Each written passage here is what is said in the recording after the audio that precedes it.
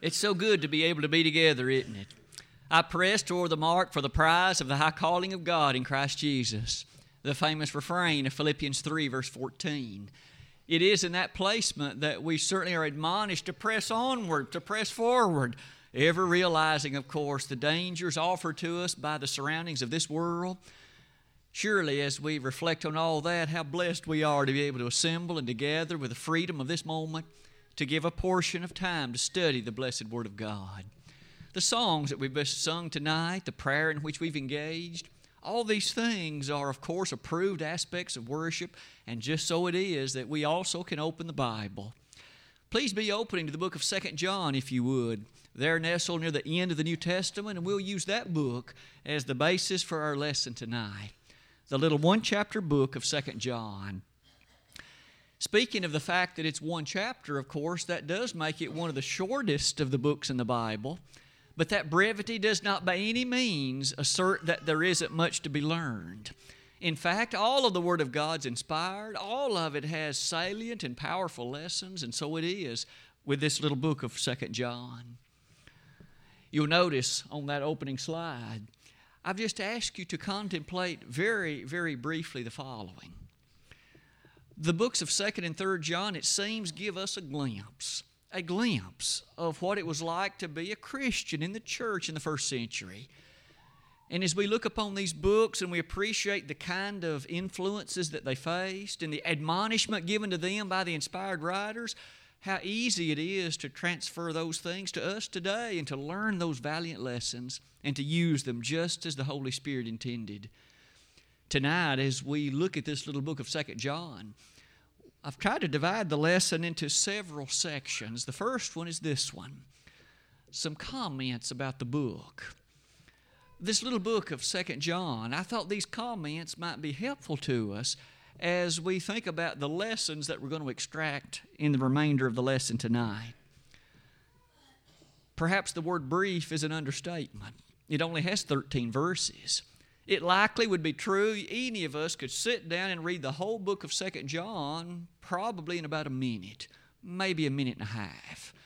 The book is very short, very to the point, but you'll notice some of these comments immediately challenge us as follows. John wrote it. Now, which John? It was the Apostle John, that same one who authored a few other New Testament books. John wrote the Gospel according to John. He also wrote the book of 1 John. He also, in addition to this one, wrote 3 John and finally the Revelation. Those 5 New Testament books make him the second most prolific New Testament author behind the Apostle Paul. In regard to those comments about John, we do remember that, of course, he was favored to be in that inner circle. So often, Peter and James and John were blessed to witness some of the grandest of the Lord's activities. Weren't they the ones there when he raised Jairus' daughter? Weren't they there on the Mount of Transfiguration? So John was privileged to see many, many things. That aged apostle, of course, was also a stalwart defender of the truth. And it was in books like this one that he encouraged that truthful way and walk of life. In addition to that, would we also note this? Who is it that received this book? Quite often as we read the New Testament books, we always take a great deal of interest in who received it. When Paul wrote to Timothy in the books of 1 and 2 Timothy, we learn much about Timothy through those books. When he wrote to Titus in the book of Titus, we learn much about him as well. Would you notice with me verse 1 of this book, and let's notice to whom it's written. 2 John, verse number 1. The elder unto the elect lady and her children, whom I love in the truth, and not I only, but also all they that have known the truth. We notice that all that is informed to you and to me is that the recipient of this book is referenced as follows. Unto the elect lady and her children. There has been a great deal of discussion through the ages about exactly who this was. And some have even asserted that maybe that's a figurative description about a particular congregation. Maybe, in other words, John wrote a church and yet called them or referred to that congregation as the elect lady. I do not believe that's a correct assertion. As you read through the book with me, it seems as though John very much had in mind a specific woman, a lady, if he plays a Christian, who was a member of the Lord's body there in the first century. As such, you might note this with me. The elect lady is the way in which it's referenced. You might take note that as we appreciate the Greek word that appears behind that reference, it's the word Kyria. Kyria. It seems thus that was the proper name, if you please, of a woman who lived in the first century. Her name was Kyria. And as such, John addressed this letter to her and to her children. And we also appreciate that what great and powerful reflections he made to her. For instance, note the following. I would ask you to notice later on in the book, verse number 4. I rejoiced greatly that I found of thy children. If that were a reference to the whole congregation, it's a bit unclear as to what the children would mean. But not only that, look at how the book closes in verse 13. The children of thy elect sister. If again that is a figurative representation of an entire congregation, then who would the sister be? And who would be the children of the sister? Because they too seemingly are referenced. All of that set aside, it seems as if John had clearly in mind a lady. Her name was Kyria. She was a faithful Christian and she was blessed with children, and they too were known in regard to their walk in the truth. Can't you and I immediately respect that woman very highly? Because you and I would have that same desire for ourselves, wouldn't we? We want to walk in the truth, and we want our physical children to do the same. Not only those thoughts, but did you note with me as we reflect on this book that John had many things to say to this lady? In fact, notice also verse 12. Having many things to write unto you, I would not write with paper and ink, but I trust to come unto you and speak face to face, that our joy may be full. John had a desire to share many things with Kyria. He wanted to her faith to be strengthened and emboldened, but he asserted that I don't want to bring it by way of paper and ink. John hoped to personally visit with her, to visit in that area and share face to face the great integrity of the gospel message. No wonder, in light of those things, we again remark very powerfully about that list of matters that John wanted to encourage her with. Maybe those things lead us to the bottom of that slide. This letter in its 13 verses was to be a source of joy for her. Isn't it still grand how you and I can receive such joy from the Word of God? How that perhaps on occasions when we don't feel the best as we'd like, and yet maybe despite the fact we're a little depressed, or at least we're a little bit on the side of gloominess, we read the Word of God. We're challenged, and we, in fact, by virtue of that, recognize that we are loved by God and that He did send His Son to die for us. And as a result of that great gospel message, we have every right to leave that consideration feeling far better than when we came. This message was to be a source of joy for Kyria. Have you ever wondered how she received it? When she first read this letter that John wrote to her, the excitement maybe that filled her heart? Tonight we're going to take a journey through the book of 2 John, looking at a few of the major themes and topics that John had to share with her. As we close this opening slide, we can appreciate truly that our joy could also be a heightened thing as we study this book together. A few terms I've chosen out of the book, some of which occur very frequently, but here's the first one. I would invite you to read with me the first few verses of this book and see if, as I read it, there's not a word that appears over and over again. One cannot miss the fact that John emphasized this as he started the book. The elder unto the elect lady and her children, whom I love in the truth, and not I only, but also all they that have known the truth, for the truth's sake, which dwelleth in us and shall be with us forever. Grace be with you, mercy and peace from God the Father and from the Lord Jesus Christ, the Son of the Father, in truth and love.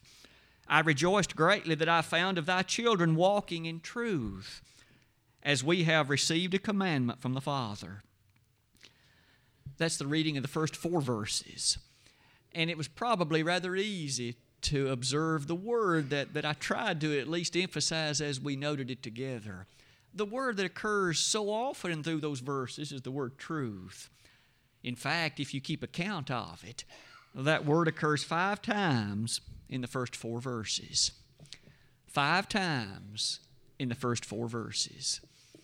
It isn't difficult to appreciate that one of the initial matters of great significance that John wished for Kyra to appreciate was truth. Could you and I not appreciate that it hadn't been anything to change concerning that important matter? Thus, let's discuss it somewhat more carefully. One of the first things that you and I might note is the very thing John highlights. For instance, verse number 2. For the truth's sake, which dwelleth in us and shall be with us forever. Clearly, it's easy to see then that John highlighted to this elect lady that there is something known as truth that exists. Notice he says it dwells among us. In fact, to borrow his special language, he says it dwells in us.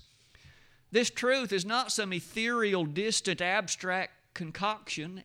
It dwells in us. And John did not want this elect lady to miss that point. It is still the case that truth is an existent thing. It would seem to me that one of the most common portrayals that Satan makes is in a strong attempt to convince individuals that there is no truth. That truth is nothing more than a relative decision on the part of each individual. That's one of the best lies he's ever told. He is the father of lies, isn't he? John 8, verse 44. He is known as the great deceiver, Revelation 12, verse 9. And so it is that truth is not left on a relative basis if it exists at all. John says it dwells in us. You'll notice along that thought, notice what immediately follows that. If truth exists and it exists in us, look at what else John says. Verse number 1. It says, whom I love in the truth, and not I only, but also all they that have known the truth. Did you note the verb with me? I suppose it's true that throughout a number of centuries, there has been a group of individuals who've labeled themselves as agnostic. A somewhat fancy word. It just simply means, at least in their mind, there is not enough evidence to know whether there's any truth. And hence they say, since I don't have sufficient evidence, all I can say is I don't know. John didn't feel that way. John said, verse 1, that have known the truth. Not only does the truth exist, it can be known. Aren't we thankful for that? Wouldn't it be miserable to sojourn through life and never be certain of anything that's right or not right before God? Wouldn't it be awful to close one's eyes as one approaches death, not knowing if things are well with your soul? My friends, we can know. The truth can be known. Not only does it exist, but you and I can know it so well. Not only that, as you think about that truth, how often have we had in mind other New Testament writers that pointed us to the appreciation of that fact? In Romans chapter 1, after that tremendous anthem in which Paul said, I'm not ashamed of the gospel of Christ, for it's the power of God unto salvation to everyone that believeth, to the Jew first and also to the Greek. After making a profound declaration like that, Paul said, verse 20, for the invisible things of Him from the creation of the world are clearly seen, being understood by the things that are made, even His eternal power and Godhead, so that they are without excuse. That's very pointed, isn't it? No one on the day of judgment will have any reason to say there wasn't enough evidence to know whether there's a God or not. In fact, they will recoil in abject disbelief in and of themselves for their own foolishness for having ever thought such a thing. It is the case, truth can be known. As you and I look at that, you'll notice what else might be asserted about this truth. Please note verse 3 with me. John says it like this, Grace be with you, mercy and peace from God the Father and from the Lord Jesus Christ, the Son of the Father. But now note the last 4 words of the verse with me.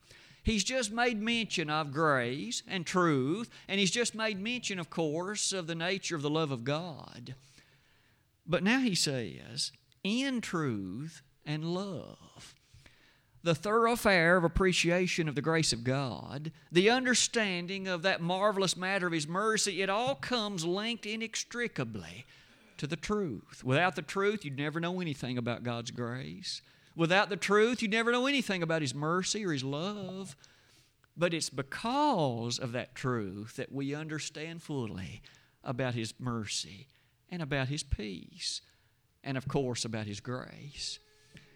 I believe we're gaining a remarkable appreciation about the significance of the truth so far.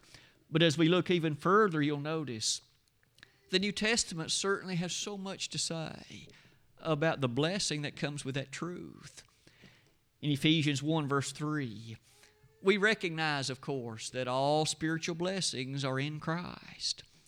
We also notice in John 1:17 and John 14:6, where the Lord Himself made statements like this, I am the way, the truth, and the life. So when you and I have a desire to appreciate truth, and surely we do, that truth is found with the teachings, the doctrine, and the presentation of Jesus Christ. Again, aren't we thankful for that? John had all of that in mind as he wrote to Kyria, encouraging her to appreciate the truth, to understand its significance, and to live in harmony with it. When you think about that aspect of truth, in quick matter, note some of the initial ways that the New Testament also highlights these things. That truth is expressed in the gospel. Colossians 1 verse 5. When you and I study the gospel and we appreciate the gospel, that is the truth of God expressed for you and me today in this dispensation. Not only that, in 2 John verse number 1, we notice again that word love, whom I love in the truth. You and I know we're a part of a Christian family here at the Pippin Church of Christ. And we love our Christian family, and we're thankful unto God for the faithfulness expressed here and the liveliness with which we adhere to that truth of God. Isn't it still interesting? John loved Kyria in the truth. Brothers and sisters in Christ.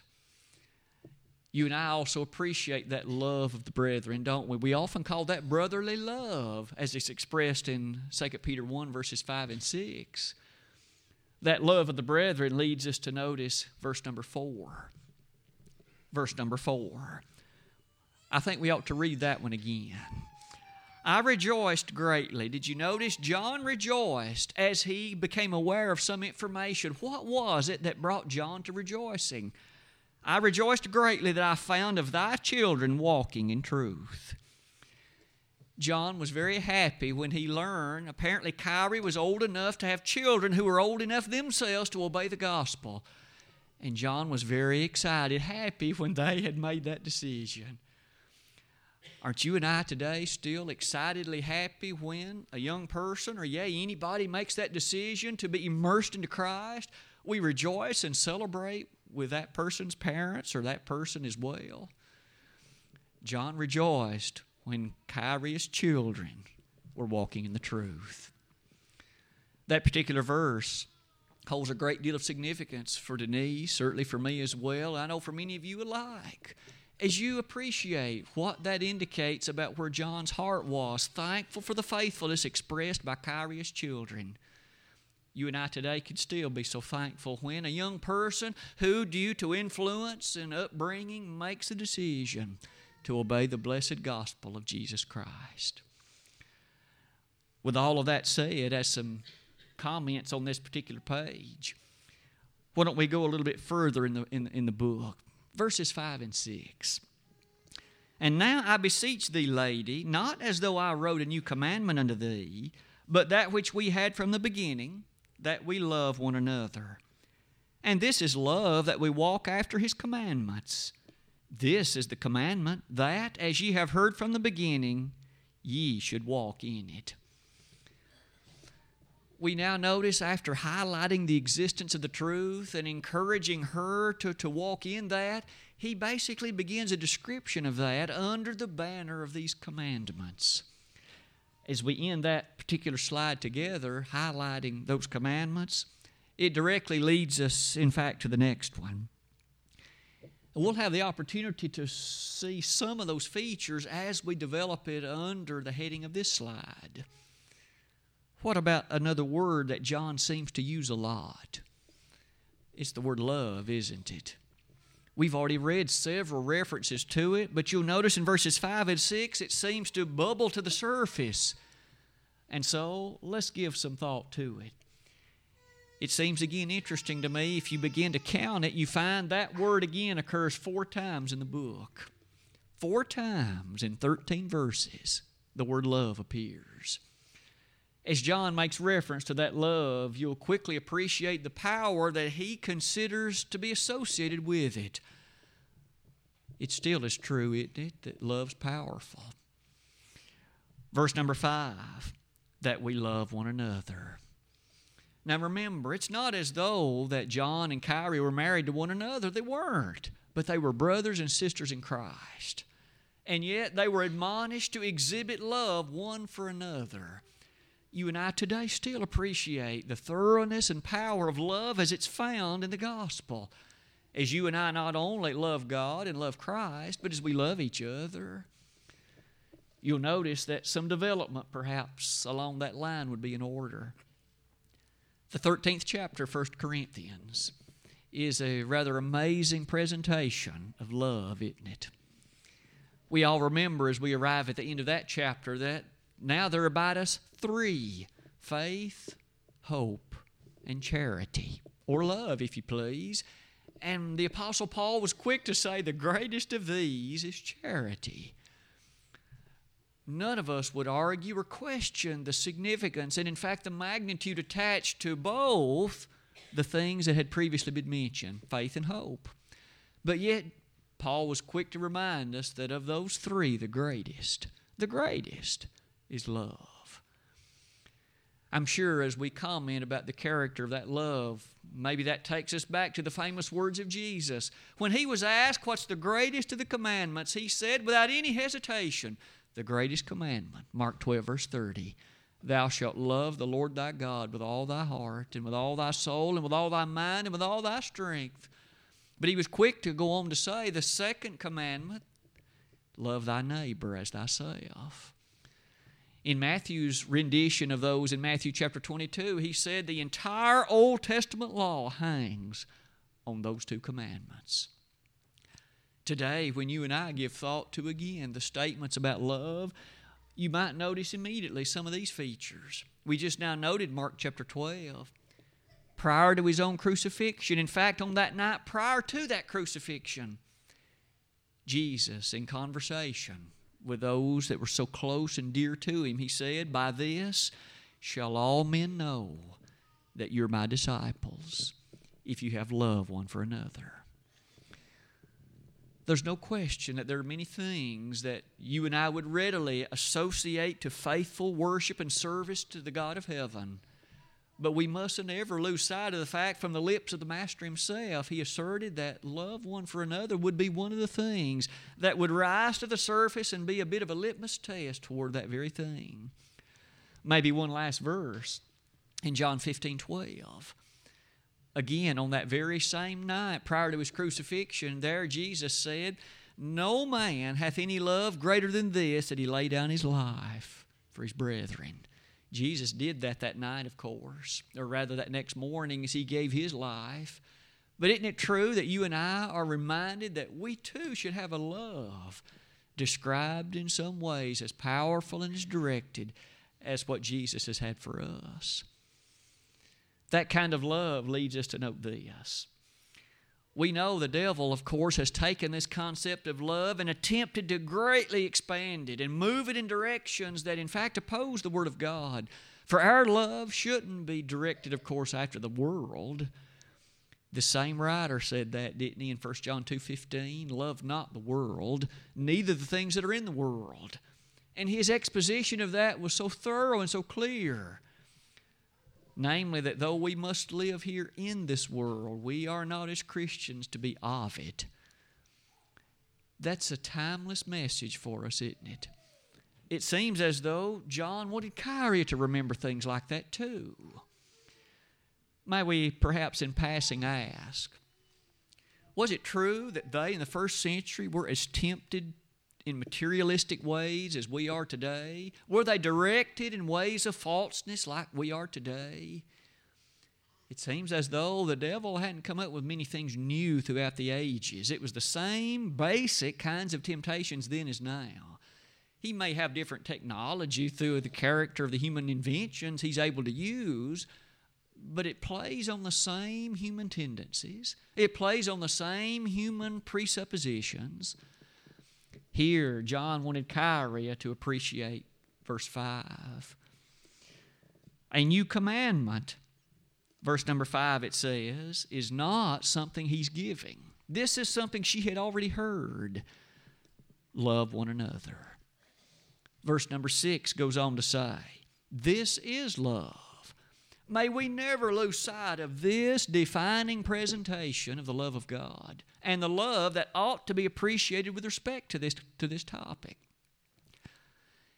It is true, isn't it, that the love of God is a three-letter phrase that's often used in our world to excuse nearly any kind of behavior because they say, well, I do love God after all, and everything's going to be all right because He'll forgive me. Well, let's let the inspired John define. So what is this love? Is it some fuzzy, ethereal feeling that allows one to do whatever one may wish or please? Verse 6 still says, this is love, that we walk after His commandments. There's an inspired definition of what love entails and what it involves. And notice it is a far cry from, in so many cases, what many in the human family would like to assert. May we never forget this is love, that we walk after His commandments. On those occasions then when someone attempts to convince you or me that love is a much broader, a much more open matter than that, may we ask them, have you ever read or thought with some intensity about 2 John 6? This is love, that we walk after His commandments.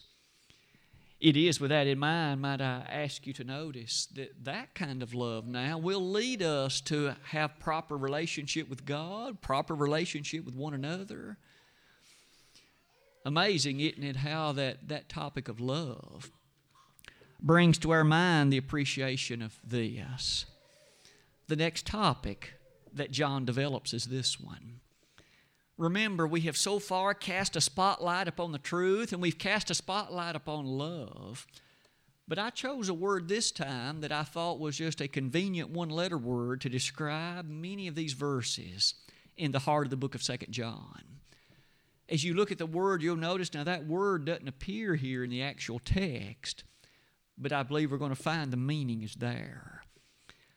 Let's continue our reading in verse number 7. For many deceivers are entered into the world, who confess not that Jesus Christ is come in the flesh. This is a deceiver and an antichrist. Look to yourselves that we lose not those things which we have wrought, but that we receive a full reward.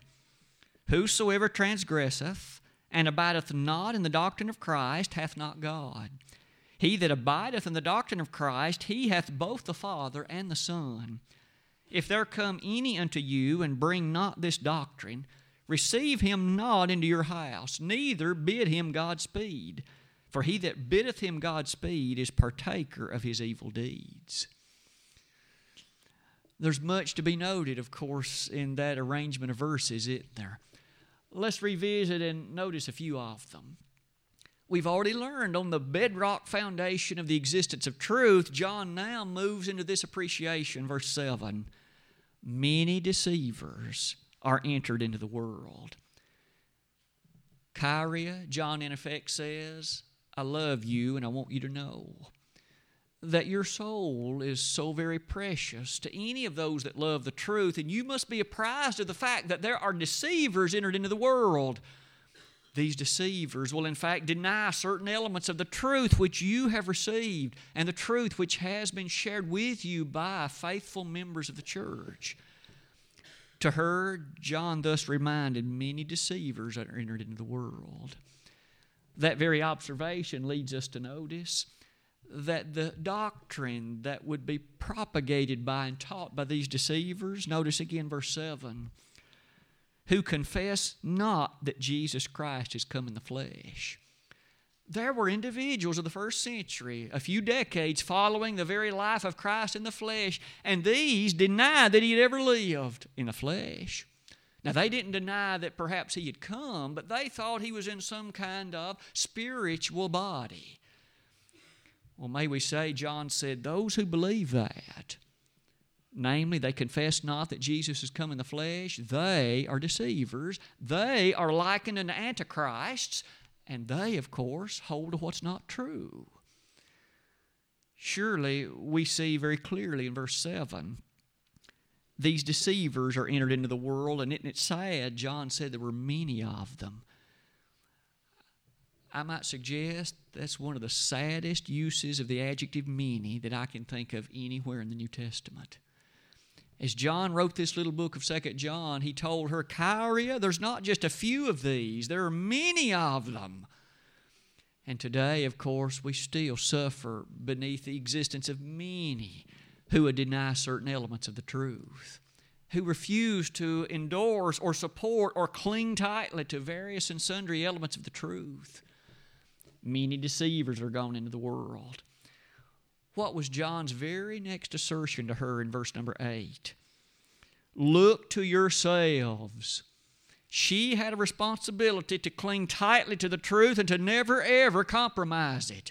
She was one who was to remain faithful and loyal to that which the truth was that had been delivered and bequeathed to her. And brethren, nothing has changed there. Oh, it's true on that day of judgment how sad and sore it might be for someone to have taught false doctrine and us to be lost, but ultimately it doesn't rest with what that person did. It rests with me and with you. Did I believe the falseness that they taught? Did I give a credence to it? Did I support and endorse it?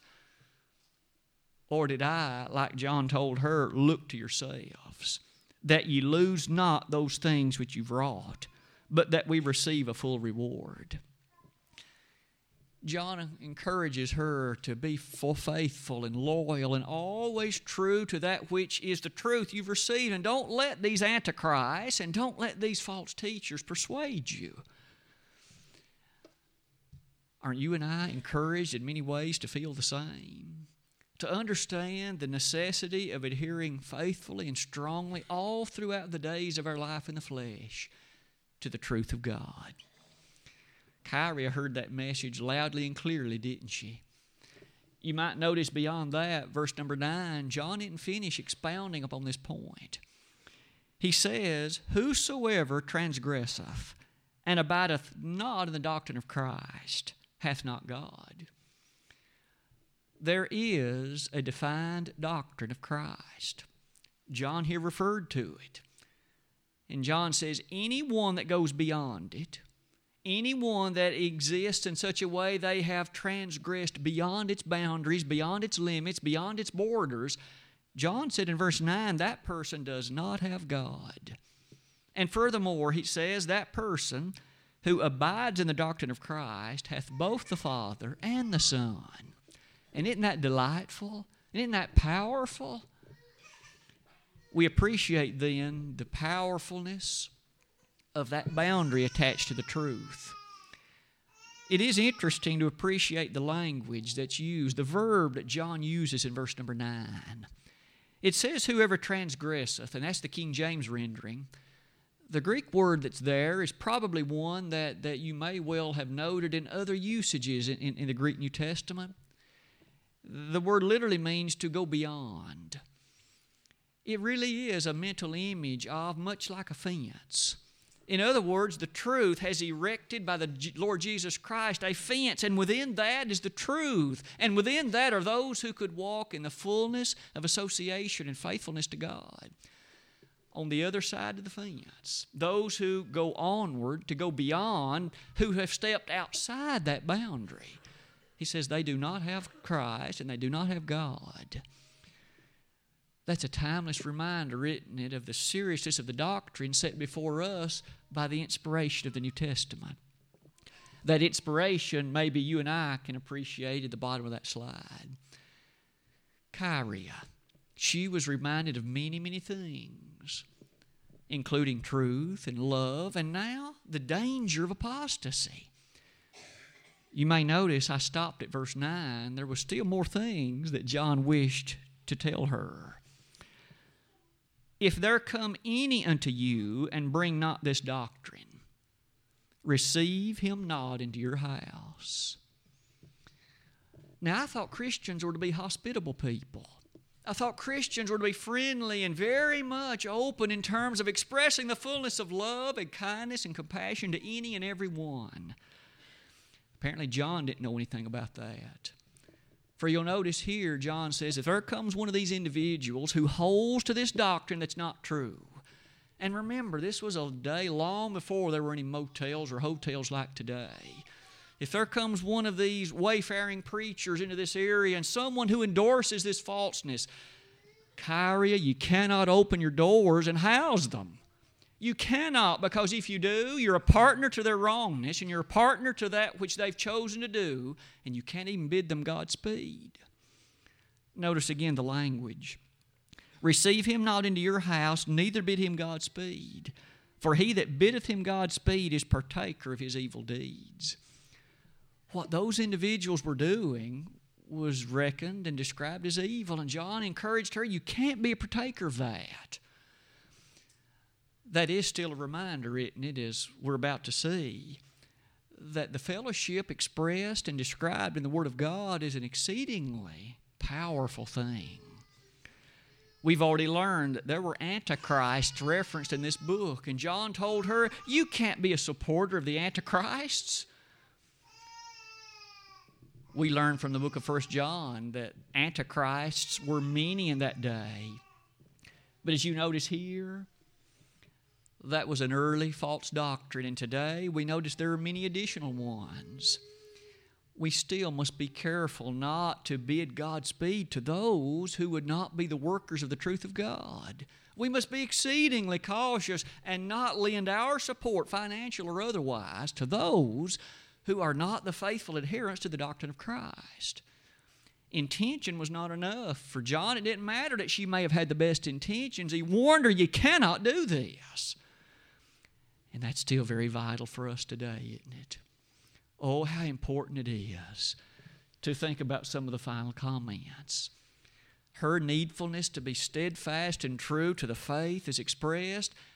Do you suppose that's one of the great things that John wished to share with her face to face?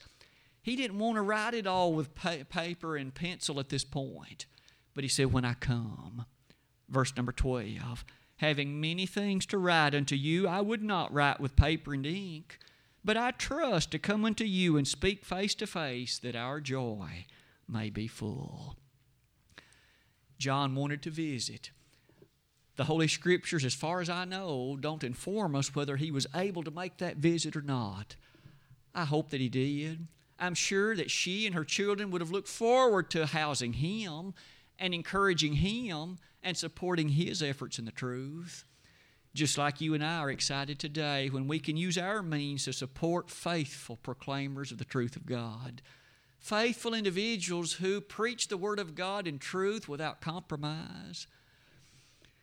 As we come near the close of this book of 2 John, we've noticed many things about it, and one last thing from verse 13. The children of thy elect sister greet thee. Amen. It would thus seem that Kyria had a sister who was living somewhere near where John currently was, and even those children sent greetings to Kyria. Isn't that a sweet statement to use to close the book? Tonight, as we've studied the book of 2 John, we perhaps can just try to rehearse and review it very briefly in a summary statement like this. We noticed some general comments about the author and the person to whom the book was written. But then we began to notice as John moved through the book, he first emphasized the truth, and then he emphasized love.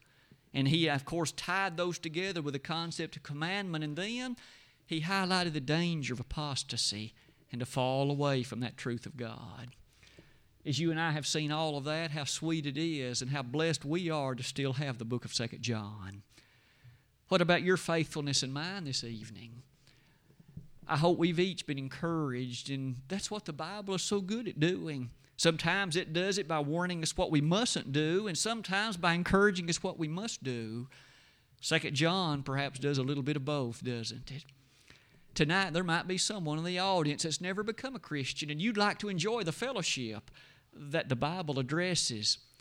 And you want to, of course, be allied with Jesus, who is the truth of God, John 14:6. We would be more than excited to assist you in your obedience to the gospel tonight. You must, of course, believe in Jesus, repent of your sins, confess His name as the Son of God, and be baptized. If you have begun that walk with Him, but you haven't been faithful, maybe you've allowed yourself to be persuaded by those who, in fact, don't have your eternal best interest at heart. Why not come back to your first love tonight? Just like those in Revelation 2, verses 4 and 5, you too could come back to your first love, and we'd be delighted to pray to God for you. If we could help you in any of those ways tonight, this would be the perfect time to respond, and why not do it now while together we stand and while we sing?